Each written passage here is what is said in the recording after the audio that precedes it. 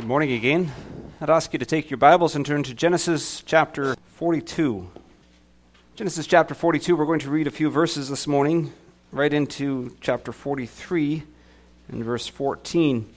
We'll see that there is an incredible wealth of information in this passage that we have this morning. There's a lot of truth that is presented. It covers a bit of time, covers a bit of history, it covers a bit of geography. I want to focus this morning on three principles, and not so much from the life of Joseph, as we have been. We've been working our way through the book of Genesis here, or the life of Joseph, and looking at principles from the life of Joseph. This morning we're going to see some principles that he actually ended up causing, principles that we see in Joseph's brothers or in Joseph's father Jacob. And they all center in around fear. So the title of my message this morning is, Do Not Be Defeated by Fear. Do not be defeated by fear. And we're going to look at what fear is, how they experienced it, and what it accomplished negatively in the life of Joseph's brothers and Joseph's father. Just so we have a little bit of history here, just before this we have the apex of the story, or at least the beginning of the apex of the story, starting in chapter 42. And that is when there's a famine in the land. Joseph has been down there already. Joseph has been raised prime minister of all of Egypt. Joseph is the one who has been responsible for gathering grain so that there would be provision during the 7 years of plenty. And then we have 7 years of drought. And at the beginning of the 7 years of drought, or shortly into it anyways, we see that there's massive famine, there's massive drought everywhere. And it extends into Canaan. And you have this story that has been building up, and all these subplots about Joseph, and they're exciting and they're interesting, and his interpretation of dreams, both in prison, and his imprisonment, and his false accusation, and all of these exciting stories. And then all of a sudden in Genesis chapter 42, we see it's like the beginning of the drawing together, and that's kind of how we looked at it last week, the drawing together of these random, maybe raveled strings in the tapestry that God is weaving. Because after a whole pile of incredible stories, we have the statement that Jacob heard that there was grain in Egypt. And Jacob sends his other 10 sons, or 10 of his other sons, down to Egypt to buy grain. And we see here the beginning of Joseph being reacquainted with his brothers who had sold him into slavery 20 years earlier at this point. And we see that God is weaving something here, and it's just the beginning of that. So they have went down to Egypt. And at the beginning, as we looked at last week in chapter 42, they come before Joseph. This is Joseph's 10 brothers, all of them except for Benjamin. And Joseph recognizes them. They don't recognize him. And Joseph begins to put them to the test. These same brothers who sold him into slavery 20 years earlier, he wants to know the condition of their heart. So he accuses them of something. He accuses them of being spies. And he detains them. It says he detains all of them for 3 days. And he tells them originally the plan was, I'm going to detain you all except for one. One can go back. Obviously that didn't work, so he switches it. And he says, all right, I'm detaining one of you, and all the rest can go back. But, so that I may know your word is true, you must bring Benjamin down to Egypt, and then he says you can continue to trade. So you'll be provided for, things will be taken care of, but just so that I know you're speaking the truth, you must bring Benjamin down to Egypt.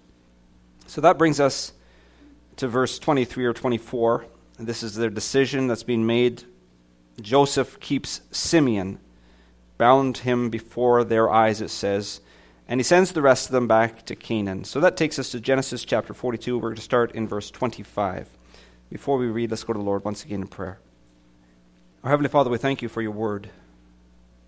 We thank you that it is the revelation of God to man, and that in Old Testament or New Testament, Lord, it is revealing much of your character, of our character, and of our need for a Savior. We thank you that you have revealed, according to your desire, what is necessary, what is good for us, what is effective in telling the story of God's revelation and of God's salvation.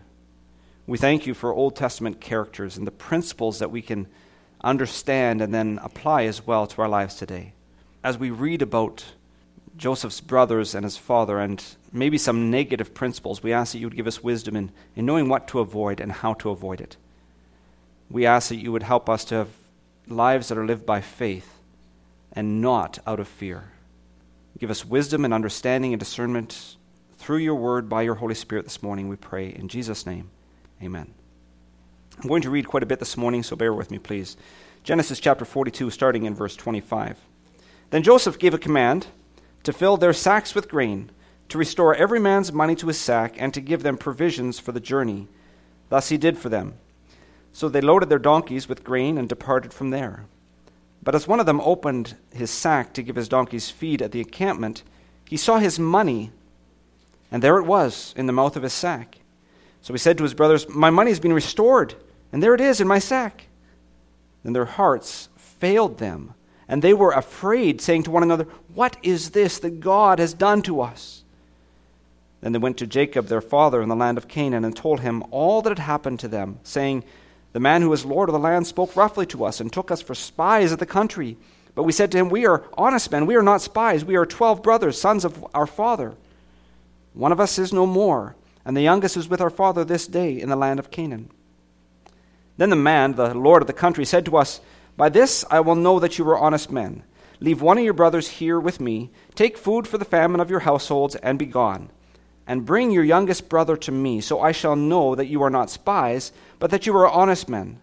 I will grant your brother to you, and you may trade in the land.' Then it happened, as they emptied their sacks, that surprisingly, each man's bundle of money was in his sack. And when they and their father saw the bundles of money, they were afraid. And Jacob their father said to them, 'You have bereaved me. Joseph is no more, Simeon is no more, and you want to take Benjamin? All of these things are against me.' Then Reuben spoke to his father, saying, 'Kill my 2 sons if I do not bring him back to you. Put him in my hands, and I will bring him back to you.' But he said, 'My son shall not go down with you, for his brother is dead, and he is left alone. If any calamity should befall him along the way in which you go, then you would bring down my gray hair with sorrow to the grave.' Now the famine was severe in the land, and it came to pass, when they had eaten up the grain which they had brought from Egypt, that their father said to them, 'Go back, buy us a little grain.' But Judah spoke to him, saying, 'The man solemnly warned us, saying, You shall not see my face unless your brother is with you. If you send our brother with us, we will go down and buy you food. But if you will not send him, we will not go down. For the man said to us, You shall not see my face unless your brother is with you.' And Israel said, 'Why did you deal so wrongfully with me as to tell the man whether you had still another brother?' But they said, 'The man asked us pointedly about ourselves and our family, saying, Is your father still alive? Have you another brother?' And we told him according to these words. Could we possibly have known that he would say, Bring your brother down?' Then Judah said to Israel his father, 'Send the lad with me, and we will arise and go, that we may live and not die, both we and you and also our little ones. I myself will be surety for him. From my hand you shall require him. If I do not bring him back to you and set him before you, then let me bear the blame forever. For if we had not lingered, surely by now we would have returned this second time.' And their father Israel said to them, 'If it must be so, then do this. Take some of the best fruits of the land in your vessels and carry them down, a present for the man. A little balm, a little honey, spices and myrrh, pistachio nuts and almonds. Take double money in your hand, and take back in your hand the money that was returned in the mouth of your sacks. Perhaps it was an oversight. Take your brother also, and arise, go back to the man. And may God Almighty give you mercy before the man, that he may release your other brother and Benjamin. If I am bereaved, I am bereaved.' So the men took the present and Benjamin. They took double money in their hand and arose and went down to Egypt, and they stood before Joseph." May God bless to us the reading of his word this morning. We are kind of interrupting mid-thought or midstream there, but I've tackled a large enough portion of Scripture that if we keep going, we're going to be here forever. So I want to look at fear this morning, and going back to that title, Do Not Be Defeated by Fear. And in this passage that we've looked at this morning, we see a fair amount of fear. Now, some of it we may say, well, that's reasonable fear, and others we may say, well, that's very unreasonable, or the attitude from which that comes is unreasonable. So I want to look at that fear this morning, and the first thing that I want us to notice about fear, keeping in mind there's a lot of other good things we're going to pass by this morning, but in regards to fear, is that fear can make a blessing into a curse. It can take a blessing and make it appear to be a curse for us. So these brothers have been down to Egypt, and their intent, their whole purpose of going was to bring back grain because there's famine in the land. They're going to starve unless they bring back grain from Egypt. And they get down there and they meet with this man who they don't realize is their brother, and he puts them to a test, and he keeps one of them, and he sends the rest of them on their way. And interesting, it says that he actually provides for them everything that they need. And then they're on their way back home, and they come to a spot where they normally would have rested. Maybe they would have spent a night there, or there was probably several different places along the way. This is not an inn as we would think of it today, more of a spot, a camping site where they would park their camels or their donkeys or whatever the case might be, donkey here obviously, and where they would rest for a night and then continue on their journey. And as they arrived there, one of them, most likely because they determined, well, the grain from one animal is going to be enough to provide for all of our animals for the journey home. So one of them opened up his sack of grain. And inside that sack of grain, he finds the grain and his money. And it's interesting when you see their response, because I would hope most of us wouldn't have this response. I would think I don't think I'd have this response. I just bought a vehicle 2 weekends ago. If halfway home I discovered that the guy had signed the check back over to me and left it in the vehicle, would my response have been, "Oh no, this curse is falling on my head. The provision has been made for you." But look at their response. In verse 27, as one of them opened the sack to give his donkey feed at the encampment, he saw his money, there it was in the mouth of his sack. So he said to his brothers, "My money has been restored. There it is in my sack." Then their hearts failed them, and they were afraid, saying to one another, "What is this that God has done to us?" Their hearts failed them because the money had been restored to them. Literally, it means their hearts sank in their chest. Fear is turning a blessing into a curse. They were afraid. Literally, that means to shudder with terror. They were shaking in their boots because they had discovered money in their bags of grain, and one of them. They had just struck it rich. They just won the lottery. And yet, what is good is seen as a curse. And it stems back to a guilty conscience. A guilty conscience can cause fear, absolutely. And it can destroy or ruin what God intends, or even what others intend to be a blessing. Remember, if we go back to Genesis chapter 42, just a little bit earlier there, they've been put to the test, they've been imprisoned, and they're speaking to each other in what we assume is Hebrew, assuming that Joseph can't understand them because he's an Egyptian in their understanding. And they say to one another, "We are truly guilty concerning our brother." They're remembering 20 years earlier. And they're realizing that the difficulty, or they've come to believe that the difficulty they're facing is a consequence of their actions from 20 years ago. And rightfully so. They're guilty. And that guilt rises up within them. Matter of fact, he goes on, it's Reuben speaking, said, "Did I not speak to you, saying, 'Do not sin against the boy,' and you would not listen? Therefore, behold, his blood is now required of us." His blood is on our hands. We are guilty. And that guilty conscience is pursuing them. It is condemning them. It is destroying them. And out of guilt, they respond in fear when there is something that is good that comes their way. They find the money and they respond in fear.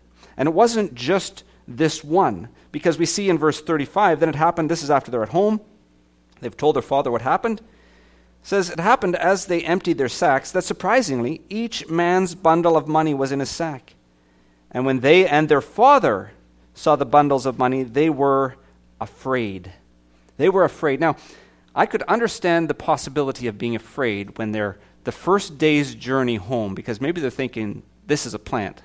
Somebody did this to trap us, to catch us in it. And we're still within distance that this man of Egypt could send out his horses and chariots or whatever to pursue us and capture us. But they're back at home. There's been no pursuit. It probably would have taken them at least 3 or 4 days to journey back to their home. And here they are, settled in, they're opening their bags, and they find money in them, and it says that they and their father were afraid. Now, I'm not sure why Jacob was afraid, except that there's already some fear which has risen because they've kept Simeon, and they want Benjamin to come down. So Jacob is not looking at this from a good perspective, thinking these guys desire to do me well. He doesn't understand the full story. He doesn't know the end of it, absolutely.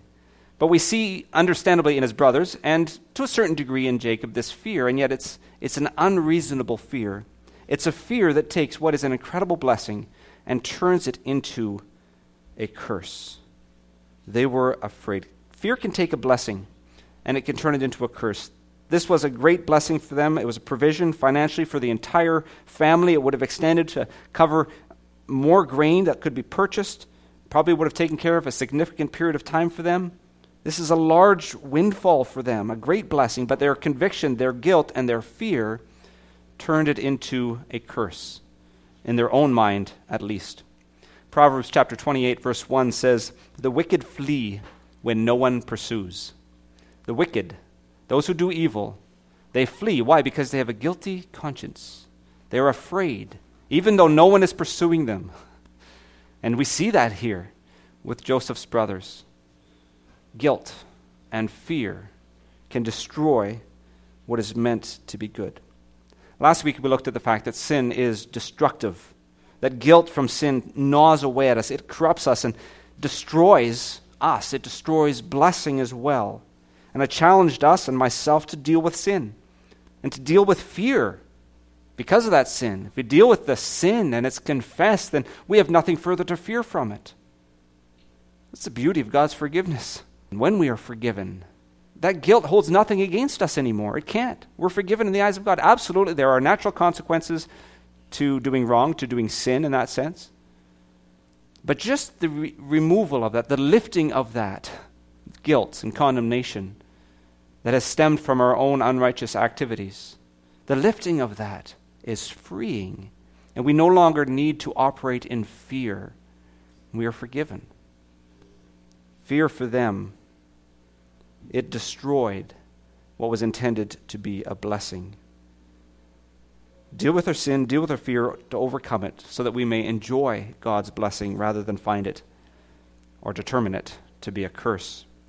The second thing that we see about fear is that fear makes the ordinary into the overwhelming. So first, fear can make a blessing into a curse.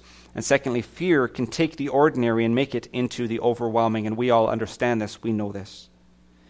Now, I'm not saying that the situation that Jacob and his sons and Joseph, to one degree or another, experienced was ordinary. It definitely falls outside of our ordinary anyways. We're talking captivity. We're talking one person being held in prison. We're talking a test being put upon them and their life being at risk if they didn't bring Benjamin back. So it wasn't a completely ordinary situation. This family was under a lot of stress. They're going through at least 7 years of famine. This family has faced the loss of Joseph 20-some years earlier. This family has had the temporary detainment of Simeon down in Egypt. Certainly there are some causes for stress. But look at Jacob's response. And it almost seems like it doesn't quite match the scenario. And we'll find that in our own lives as well. Is that when we bring and compare, I guess, our fear to the scenario, so often our fear is magnified. And sometimes we are in serious situations, and there is a natural fear. Sometimes that's a good sense of caution. I understand all of these things. But very, very often, when we get particularly overwhelmed, if we actually look at the scenario, it should not, practically speaking, overwhelm us. It's not that intense in light of reality, in light of who God is, in light of the fact that we are a child of God. Now for them, if we were to say that this is a relatively ordinary, so they're in famine, there was a time of stress. But look at the response. Verse 36, Jacob their father said to them, this is right after they said, we need to bring back Benjamin, and they found the bundles of money. Jacob their father said to them, this is to his other sons, 10 of them. You have bereaved me. You have caused me great pain. You've caused me great sorrow and anguish. Joseph is no more. Simeon is no more. And you want to take Benjamin. All these things are against me. Okay, so he's under a stressful situation. We understand that. But look at his response. You have caused me grief to death. You, the 10 of them. Well, they hadn't really done anything that this scenario would cause that grief to death. And he says, Joseph is no more. He's dead. That's his first cause of grief, 20-some years earlier. That's a major cause of grief. But he says, Simeon is no more. Well, Simeon's not dead. Simeon's still alive. He actually just needs a Benjamin to go down so that Simeon can be set free. And then he says, so Joseph is no more, Simeon is no more, and you want to take Benjamin away from him. They didn't want to take Benjamin away from him. They wanted to take Benjamin so that Simeon could be set free. And then he wraps it up and says, all these things are against me. Certainly, there were some things against him. But it's almost like we have a window into his attitude, into the condition of his heart. Poor, pitiful me. Everything is against me. Anytime I think it's starting to turn around, it gets worse again. God, what are you doing? Matter of fact, if you go back, it says, when the first one opened his grain, God has brought this curse upon us. Why has God done this? And that was it actually in a good thing, right? What is God doing? He gave me money. We see here the negative response even from Jacob. This is wrong, and this is wrong, and this is wrong, and nothing is right. That's basically what he's saying. All these things is against me. Fear can cause small things, sometimes inconsequential things, to blow up and to become overwhelming. But that doesn't happen to us, right? We're not easily overwhelmed, ever, are we? We don't take maybe a laundry list of complaints and stack them all together, and then as they are stacked together, realize how much bigger and bigger and bigger and bigger they're getting, to the point where we can no longer handle them. We can't breathe anymore because it's overwhelming. If we were to begin to dissect that, what would we find at the bottom of it? Probably fear. Fear which says, I can't trust God with this. I have to trust myself with this. Fear that says, God's not big enough. Now, we would never say that. We'd never put it into words. But isn't that actually what we're saying? Fear that says, this has to be in my control for me to manage my emotions. Rather than faith, which says, this I place in God's control and trust that He will handle my emotions. It is easy to be overwhelmed when we're operating out of fear and not out of faith. The New Testament, particularly in the book of Luke, but all the way through it, we see that the opposite of fear is not happiness or contentment. The opposite of fear is faith. We're either trusting God or we're trusting ourselves, and so are afraid. As a matter of fact, the book of Luke many times says, do not be afraid. Christ speaking, do not be afraid, only believe. Don't be afraid. Don't be overwhelmed by your fear. Don't allow this blessing of God, even if it's in a trial or struggle, to steal your joy and your faith. Do not be overcome by fear, but believe. Are we trusting today in God, or are we trusting in our own resources? When your own resources fail, and they will fail, do you go to a principle of fear then? Saying, there's no way, there's no way, there's no way. This, everything is against me. I would encourage you, look at things realistically. If there's struggles, absolutely identify them. But never forget how big your God is in the midst of whatever it is you're facing. And don't give in to fear. Don't allow fear to cause your situation to overwhelm you.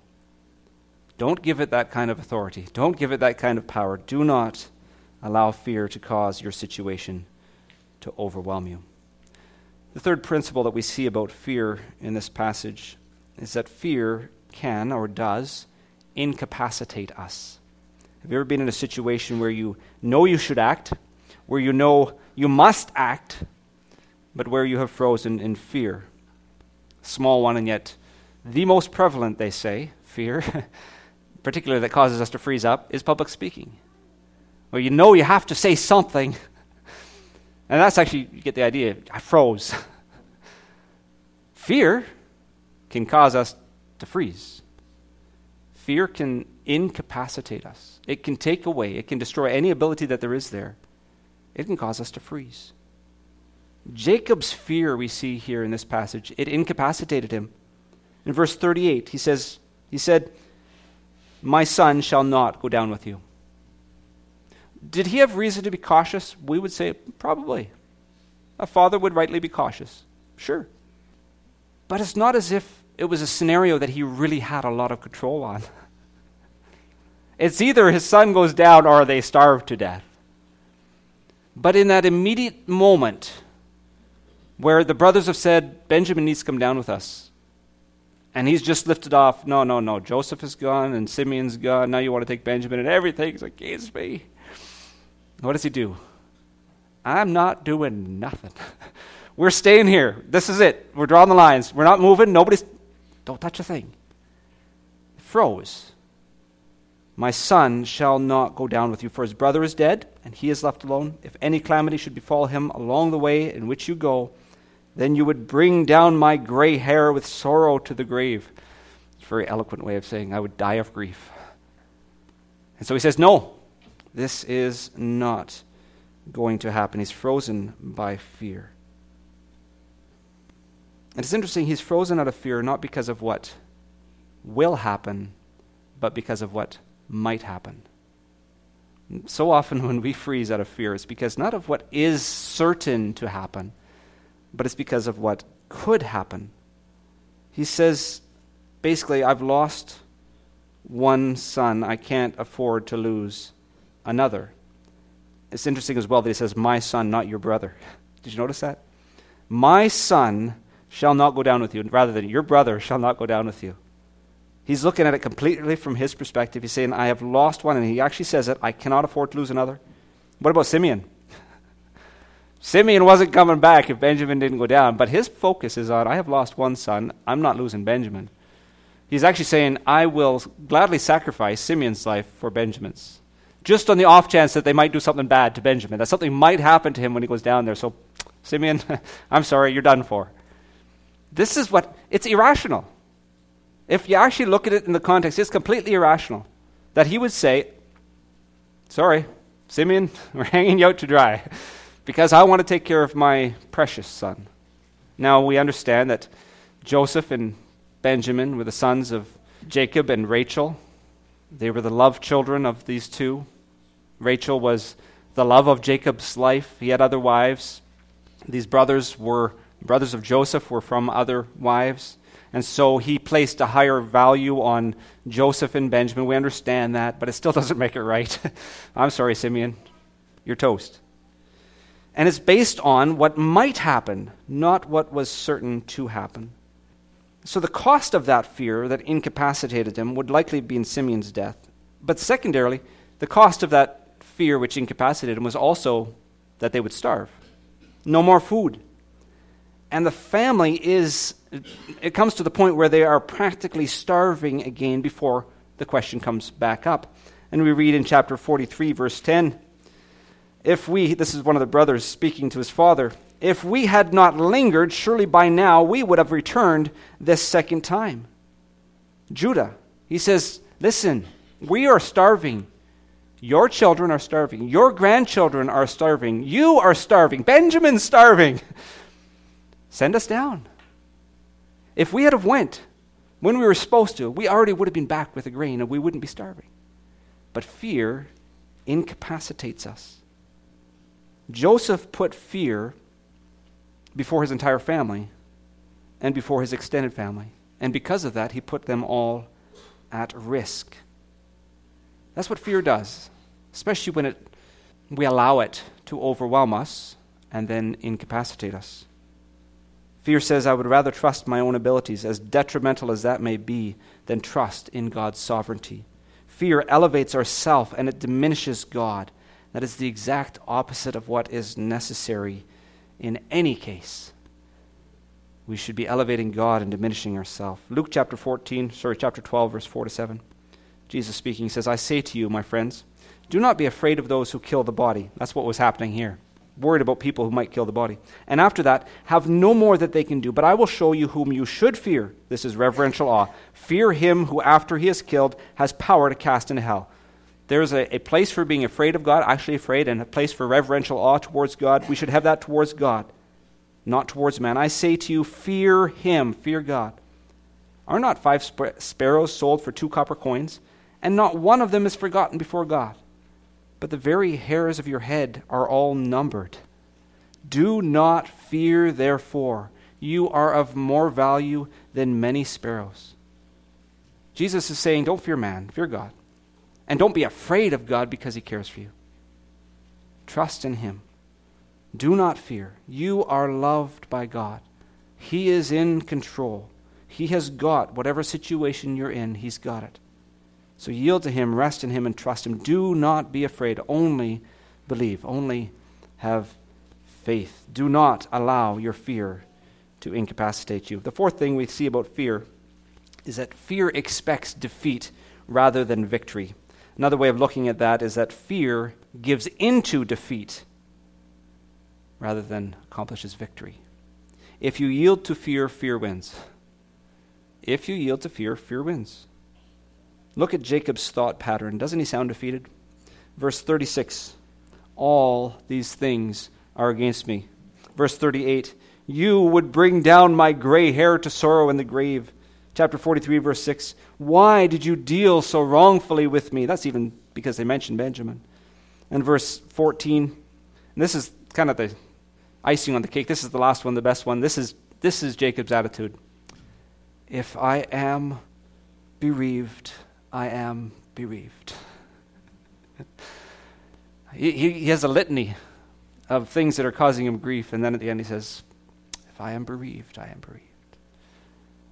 Well, you're going to be bereaved then, because you've already given into it. You've already said, if I'm defeated, I'm defeated. If fear rules over me, then fear rules over me. It becomes a self-fulfilling prophecy. Defeated, discouraged, down. This is Jacob. He has an Eeyore attitude. I think I lost my tail. Where does that come from? It comes from fear. Not a caution-invoking response to a dangerous situation, but an unreasonable, overemphasized, deep-seated fear. That's what Jacob has. And the amazing thing is that if you look at this, and you look at everything that he has to fear, or every reason that he had or may now have for fear, every reason is baseless. If you are looking at it through the eyes of God. Everything he feared in the past or has to fear now is without reason. But he doesn't realize this. He fears what he thinks will bring hardship and disappointment and hurt, as naturally we are prone to. But if we look at his life, the things that he fears is actually what God is doing and allowing and causing to bring good to Jacob and to his family. The things that he fears, the things that he had feared in the past, these were all things that God was doing deliberately for Jacob's good and for his family's good. Things that God had ordained for good. Why had he lost Joseph in the first place? It wasn't because God was against him, but that God was working out to save him and to save his family. Why did Simeon have to stay in Egypt? Because God wanted to further demoralize Jacob? No, but because this is God's plan for providing for his chosen people, and it is good. Why does Benjamin need to go to Egypt? Not so Jacob could suffer greater loss and die in mourning, but so that Joseph's brothers could be adequately tested, so that Joseph would know if they spoke the truth, so Joseph could ascertain whether they had had a change of heart from 20 years ago when they sold him into slavery. Benjamin had to go to Egypt so that the family could be restored and could be cared for and could be reunited and could become the nation of Israel, could be brought together. I mean, God is doing a miraculous work, and it's interesting if you look at every single one of those details that Jacob sees as something that is going to destroy him with grief, God caused for his good. I am not saying that every single thing you fear is something that God caused for your good, but God is at work for your good in all things, regardless of whether you're rejoicing in them or you're fearing them. God is at work for your good and for his glory. And in the things that seem the most overwhelming, the most incapacitating, the most destructive, is it possible that God has caused this or is allowing this? Not to cause you to shake in your boots, but to reveal his goodness, his greatness, his love for you. At some point, when it all begins to make sense, we get wrapped up in fear. And those situations in which we fear are situations that God is still in control of. And so we have no need to fear. Child of God, by grace through faith in the shed blood of Jesus Christ, do not yield to fear and defeat. That's not what you were saved for. Romans chapter 8, verse 14 to 17. As many as are led by the Spirit of God, these are the sons of God, speaking about his children. For you did not receive the spirit of bondage, again to fear, but you received the spirit of adoption, by whom we cry out, Abba, Father. The Spirit himself bears witness with our spirit that we are the children of God, and if children, then heirs, heirs of God and joint heirs with Christ, if indeed we suffer with him, that we may also be glorified together. The child of God must not live in fear. We need not be in bondage to it. We have been set free from it. We are to live victoriously. Absolutely, occasionally we will falter, we will stumble in this, but our eternal victory is assured in Jesus Christ. So when or if you fall, don't stay there, don't wallow there, don't become overwhelmed by it, don't become incapacitated by it. Rather, trust God, believe his promises. Look to him, cling to him, and see if he will not turn your mourning into dancing and your sorrow and struggles into joy. Jacob's life is marked by fear.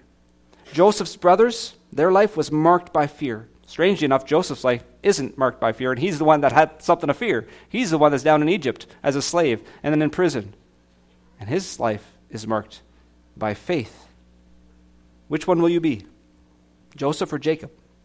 Joseph or Joseph's brothers? We need to be men and women who operate on a principle of faith and not of fear. The church has enough fearful failures in it. We ourselves, we know in our own lives, I know I have enough fearful failures in my life. So let us move past fear and that pursuant failure that comes from it, and let us walk in faith. Do not be defeated by fear. Fear turns a blessing into a curse, the ordinary into overwhelming, ability into incapacity, and victory into defeat. Do not be defeated by fear. Rather, we see everything. If you're a child of God by grace through faith, I pray you see everything as a blessing from the hand of God for your good and his glory, regardless of how hard it may be. See the ordinary or even incredibly stressful moments as opportunities to depend upon God and so not be overwhelmed. See the challenges before you as a privilege to display the empowering of the Holy Spirit who abides within you. See that victory or defeat are both within your grasp, victory through faith or defeat through fear, and so choose to walk and to live by faith. Echo Paul's commitment from Galatians chapter 2, verse 20. I have been crucified with Christ. It is no longer I who live, but Christ lives in me. And the life which I now live in the flesh, in this body, I live by faith in the Son of God who loved me and gave himself for me. Live by faith and not by fear. Let's pray. Heavenly Father, we thank you that this is possible, not because we can pull ourselves up by our bootstraps, but because of your Holy Spirit. And God, we come before you and we confess that very often, so often, we have failed in this area, and we have walked by the flesh, by fear, and we have lived so often in failure because of that, and we ask for your forgiveness. We ask that you would give us an understanding of who we are in Jesus Christ. Help us to grasp the fact that in Christ we have nothing to fear. What may man do to us? Help us to live on a principle of faith. We ask that you would give us continued understanding of these principles, even if they might be in the negative sense of what we're not to do. But that as we understand how fear operates, how it operated in Jacob and Joseph's brothers, that we would do the exact opposite. Help us not to be overwhelmed. Help us not to be incapacitated. Lord, help us to be victorious. Help us to cling to you. Cause us in all of these areas. Rather than help us, we realize that we're helpless. So cause these things to be accomplished in us for your glory, honor, and praise, and for our good. For we pray this in Jesus' name. Amen.